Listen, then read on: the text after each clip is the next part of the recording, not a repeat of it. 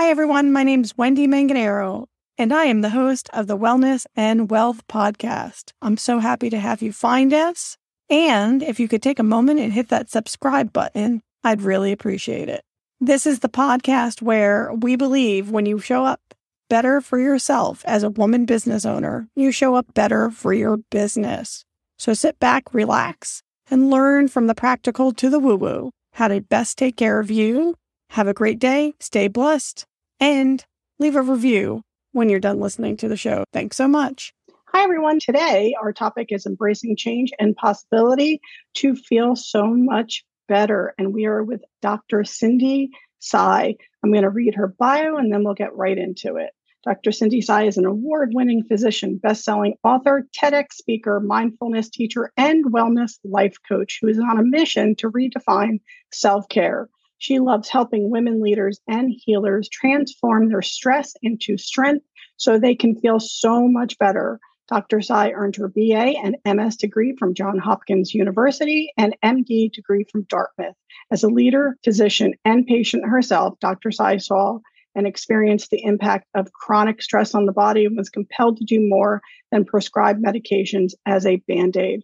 Through her own healing journey, she explored and trained in a wide range of solution-oriented therapeutic modalities and now emphasizes taking an integrative approach to wellness. As author of the best self-help book, So Much Better, Life-Changing Strategies to Develop Calm, Confidence, and Curiosity to Become an Inspiring Success Story, she introduces a radical path to being. Through creating the Inspiring Success Story method, trademarked, this method offers clients a diverse range of mind, body, spirit techniques to expand the possibilities of achieving their dreams. Dr. Tsai has been nationally recognized, featured, and published in a range of media focused on wellness and healthy living. She's excited to share her expertise and passion to guide as many as possible in the journey of self-discovery, to recognize the importance of self-care as a wellness practice to lead and enjoy a life of ease. Welcome to the show, Dr. Tsai. Thanks for being here today. Thank you so much for having me, Wendy. I'm excited to be here. Oh, this is great. And so I love the idea of embracing change because I know for myself, I'm much better as I've gotten older about it. But when I was young, I never did change. So I think this is a great topic. So I will get right into some of the questions. But what does embracing change and possibility mean to you? Sure. So I think it's about giving yourself permission to do things differently. And I know that change can be scary, but it's also necessary. I like the phrase that says, if you're not growing, you're dying. And so a lot of times we have to continually change and evolve to become that next better version of ourselves. And so I do think it's really important to become comfortable and being open to change and to possibility, to seeing how things could be. Yeah. And it's so funny because for me, what's that saying? The only thing that's consistent is change. I think there's something like that. Yeah. The only thing that's constant is change. Exactly. Yeah. Exactly. And I think there's a lot of truth in that. And I know even for myself, it feels like when you're resistant to change, it stresses you out more. I think that's the whole thing of it, is that there's so much more stress when you resist the idea of change. Yeah, I would agree. I think a lot of times it's often our attachment to things and our expectations that can oftentimes be more limiting when we're so set on things being a certain way and thinking that's the only way that things are supposed to be or can be.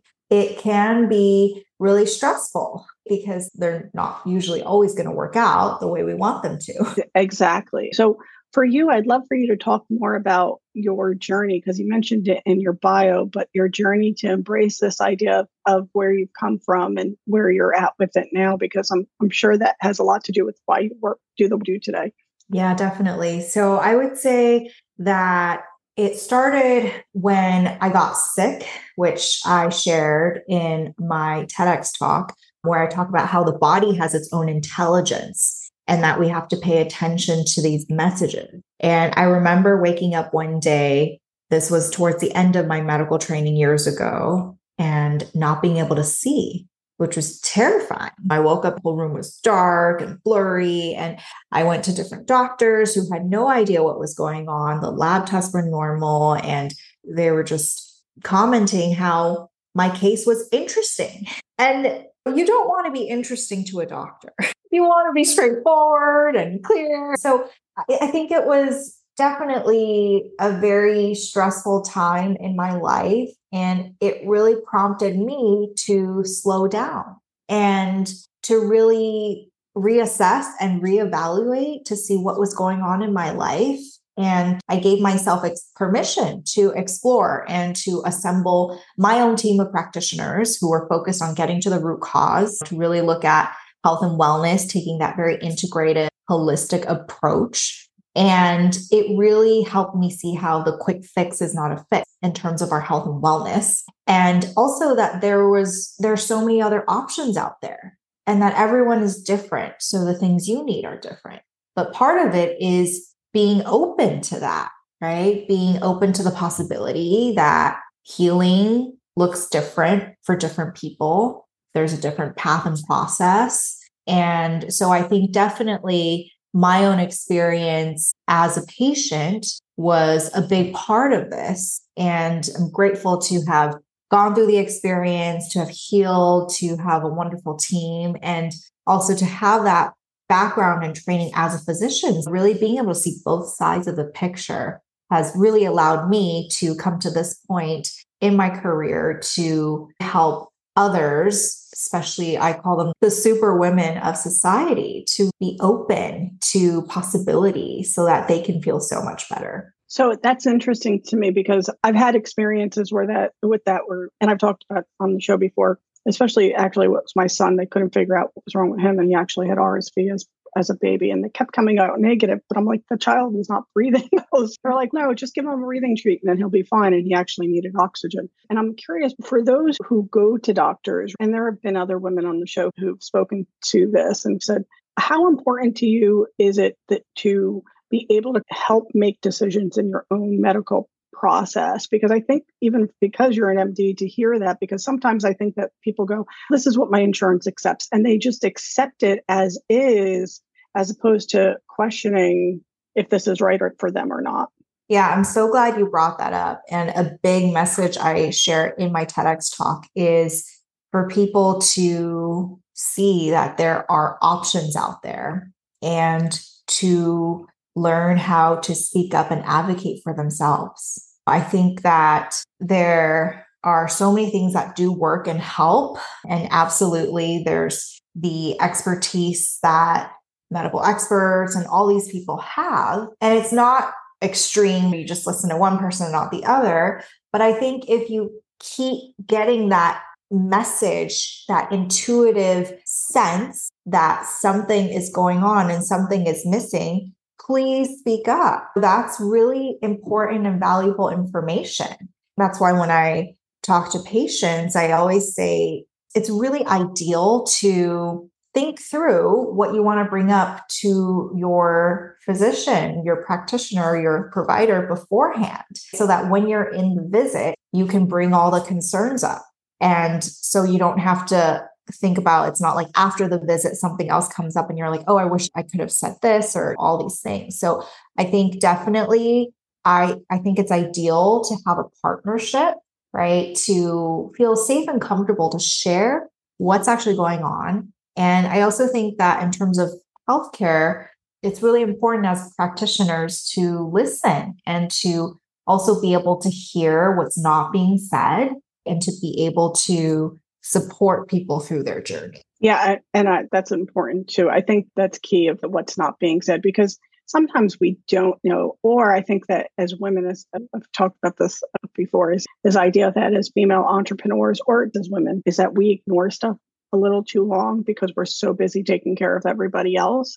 And we go, it's just this, or it's just that. It's like we put ourselves on this back burner. So I'd love to hear about your experience with that too, is when should somebody start, and which is a little bit different than a question I'll ask you later, but when should a woman go, let me visit now, as opposed to waiting for something to happen that's going to be a little worse?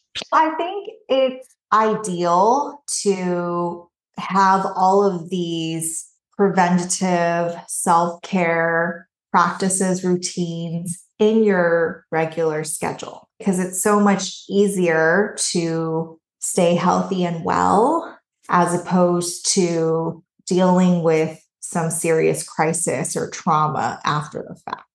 The truth is that most people, because as you mentioned, are so busy. We have so much going on. Definitely as women, we wear so many hats, taking care of everything and everyone else, that we do put ourselves on the back burner, that we almost justify or have excuses as to why it's okay, and that we tell ourselves that it's not a big deal. And so I think ideally, it's really about shifting this paradigm. I talk about redefining self-care. Self-care is not just about the pampering things, going to the spa, getting a manicure. Self-care is everything. It's really looking at physical, mental, emotional well-being and integrating all parts of it into your daily life and practice. And also knowing that every little bit counts, and questioning, why do you feel like you have to wait until something's wrong, quote, wrong, right, before you do something about it? Why do we feel like we can't take care of ourselves? Why is it selfish to take a break, to unplug, right? And to have that quiet moment instead of just constantly being on the go. And so I think it really definitely requires intention, and it's going to require change. You're going to have to be open to doing things differently, normalizing that so that you don't have to wait until the point where something really serious happens for you to actually take care of yourself. And I'm curious, that does go with this next question, is because I think this is what tends to happen is, as we're talking about change and the idea of us not waiting, what are those physical warning signs of those who are resisting change? Because as you said, for you, which is amazing, I've had it where I've stressed myself out after working hours and hours in retail where I couldn't walk for 2.5 weeks. Like I was on a couch. I was done. And so I know that it manifests physically, but what are those warning signs where you're resisting change? You go, this is just how things are, and it just seems to get worse and worse. So I would say that there's a spectrum, it's a continuum. And so part of it is paying attention to your own behaviors and where you're at. And I think, of course, the whole range of red flags when you're really in crisis of all the really serious health ailments, issues, whether it be like body pain, panic attacks, insomnia, inability to focus, just dependence on substances, food, vices to cope. And then before that, there's also maybe just concerns of exhaustion and fatigue and feeling nervous, anxious, just more easily overwhelmed, irritated, things like that. And I think it's also noticing, especially as entrepreneurs, when we have so much going on, it's paying attention to how you're showing up in your business. Are you procrastinating? Are you still excited about what you're doing? Are you constantly doing all these tasks that maybe make you feel like you're doing something, but not actually equating to productivity or profit generating activities? And so it's really paying attention to what you're actually doing, your behaviors. And I think a lot of times we can normalize unhealthy behaviors as we're on this path towards burnout and exhaustion, and just having wine every evening and 1 glass and 2 glasses and all these things. And so it's also every morning waking up, are you able to get up, or do you need 3 cups of coffee to get you going? And all of these things. And I think when it feels like it's just too hard, when you're not wanting to do anything, when you're unhappy, and I think there are just these signs that it's really time to pay attention and to honor and take care of yourself first. Yeah, absolutely. And we talked about it a little bit, but always like the first sign that you were mentioning exhaustion.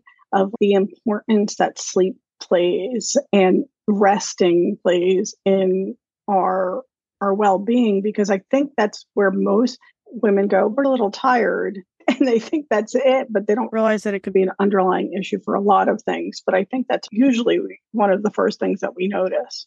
Yeah, I think so. I think most people need 7 to 9 hours of sleep every night. That being said, there's also so much that goes into sleep in terms of sleep quality. And so I think definitely having good, healthy sleep hygiene practices can help get you in that more relaxed state so that you can get more deep, restful sleep and rest. I think the other thing to note is this idea of rest. I think when I work with a lot of very high achieving, driven, accomplished women who have trouble resting, right? Because we're so used to constantly being on the go. And I share this from experience because having been a perfectionist for most of my life, that's been my process as well. And I think it's really recognizing, what does rest mean to you? And are you actually giving yourself permission to rest? And knowing that it's not checking off a box of, okay, I'm going to lay in bed from 10 to 7 and I'm sleeping. It's actually really connecting to your body, to your soul. Are you really able to recharge and nourish yourself? Otherwise, you're essentially still using up your battery and you're draining your energy and not actually replenishing what you need. And part of that too, and I like that you said that, because I don't know about you, but the way that I fall asleep is the way that I wake up. If I am going to sleep thinking about an issue or something I have to resolve the next day, or it's like I do not sleep well because my brain will not shut off during the night. It will just not shut off. And so I've learned that in order for me to calmly go to sleep, I have to do something like, okay, gratitude, or think of something that's like really great so that I sleep better at night. Because otherwise I like go to sleep with a problem and I wake up with the same problem because I haven't given myself the opportunity to shut down myself. And I wake up more negative. It's amazing how that is. Yeah, I'm so glad you brought that up because that's completely normal human behavior because the brain is wired for survival. And so when we're stressed out about something in terms of our brain, it feels like there's a potential threat. And so it's constantly running and on the go as a way to problem solve. But we know that it's not necessarily the most effective way. Rumination and worry and anxiety is not really going to change anything, but that's a lot of times our pattern. And so it really weighs on us. It causes our brains to fully go to sleep and rest when it really needs to. And so the next day, it's almost like this hangover that's still looming, this cloud that's over your head. Yeah. And those nights, I'm like, did I sleep last night? Because you literally don't feel like you've slept. You're like, wait, did I sleep? I know I was sleeping, but did I sleep? And you can feel it all day long. You can definitely feel it all day long. I'd love to know, for those female entrepreneurs that we were talking about resisting change, everybody has to have a starting point. So what's a good starting point to start to embrace and accept change? So the first step is to pause. And there's the saying, sometimes you have to slow down to speed up. And I think it is much easier said than done, especially if you haven't done it before. But I say that because it's temporary and it's for you. Think about it as an opportunity to really reset and recalibrate. It's not a sign that something has gone terribly wrong or that you failed or that it's never going to work. But I think a big part of it is just pausing and taking note of where you're at right now, because you can't change what you don't know. If you don't know something, how would you know you need to change it?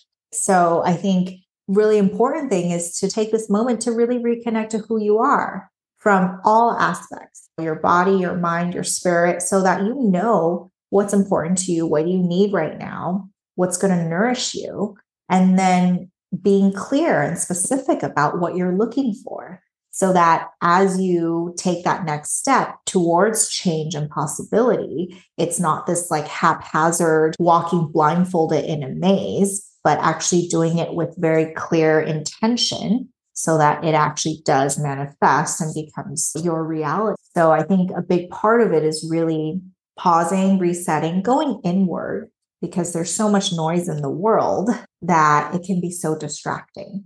Yeah, I love that. I was just talking to my girlfriends about this weekend, saying something to me, and I said, I don't answer emails right away. She said, you don't? I said, never. Especially if I'm upset about something, it is the best place to pause. I may take a day or two and then answer because I'm like, my initial reaction is sometimes wrong. Sometimes I read things wrong, or it's where I am emotionally at the moment. And so when I can do that, a couple of things. It's so funny because that was what I was explaining, is that I lack making excuses when I actually pause. So I just To sit with it for a minute as opposed to responding to what I originally perceived. I don't know if that's true for you, but that's really the best place that I've learned. I pause in other areas too, but answering emails or responding to things, that's the best way for me. That's where I've originally learned how to do that. Yeah, I think that's a great example. And I think another place definitely is also in interactions and especially in terms of relationships, personal relationships. I know that family, our close ones can actually be even though we love them, but it can also be tremendously triggering. And so being able to take a moment to pause and just giving yourself permission to take a breath and to clearly communicate and to set some healthy boundaries, I think is so important, because you don't want to say something or do something you regret. And it's not like it's going to take a long time. When you have so many other things going on, we only have a certain amount of energy and capacity at any given time. And so it makes sense when you're feeling overwhelmed, everything is going to be even more challenging. And so that's important, to give yourself the time, the grace to pause, to take a moment and just reset. And then when you are in a good place, in a calm state, you're going to be able to respond in the way that makes the most sense. Absolutely. I want to thank you so much for coming on the show today. This has been a great conversation.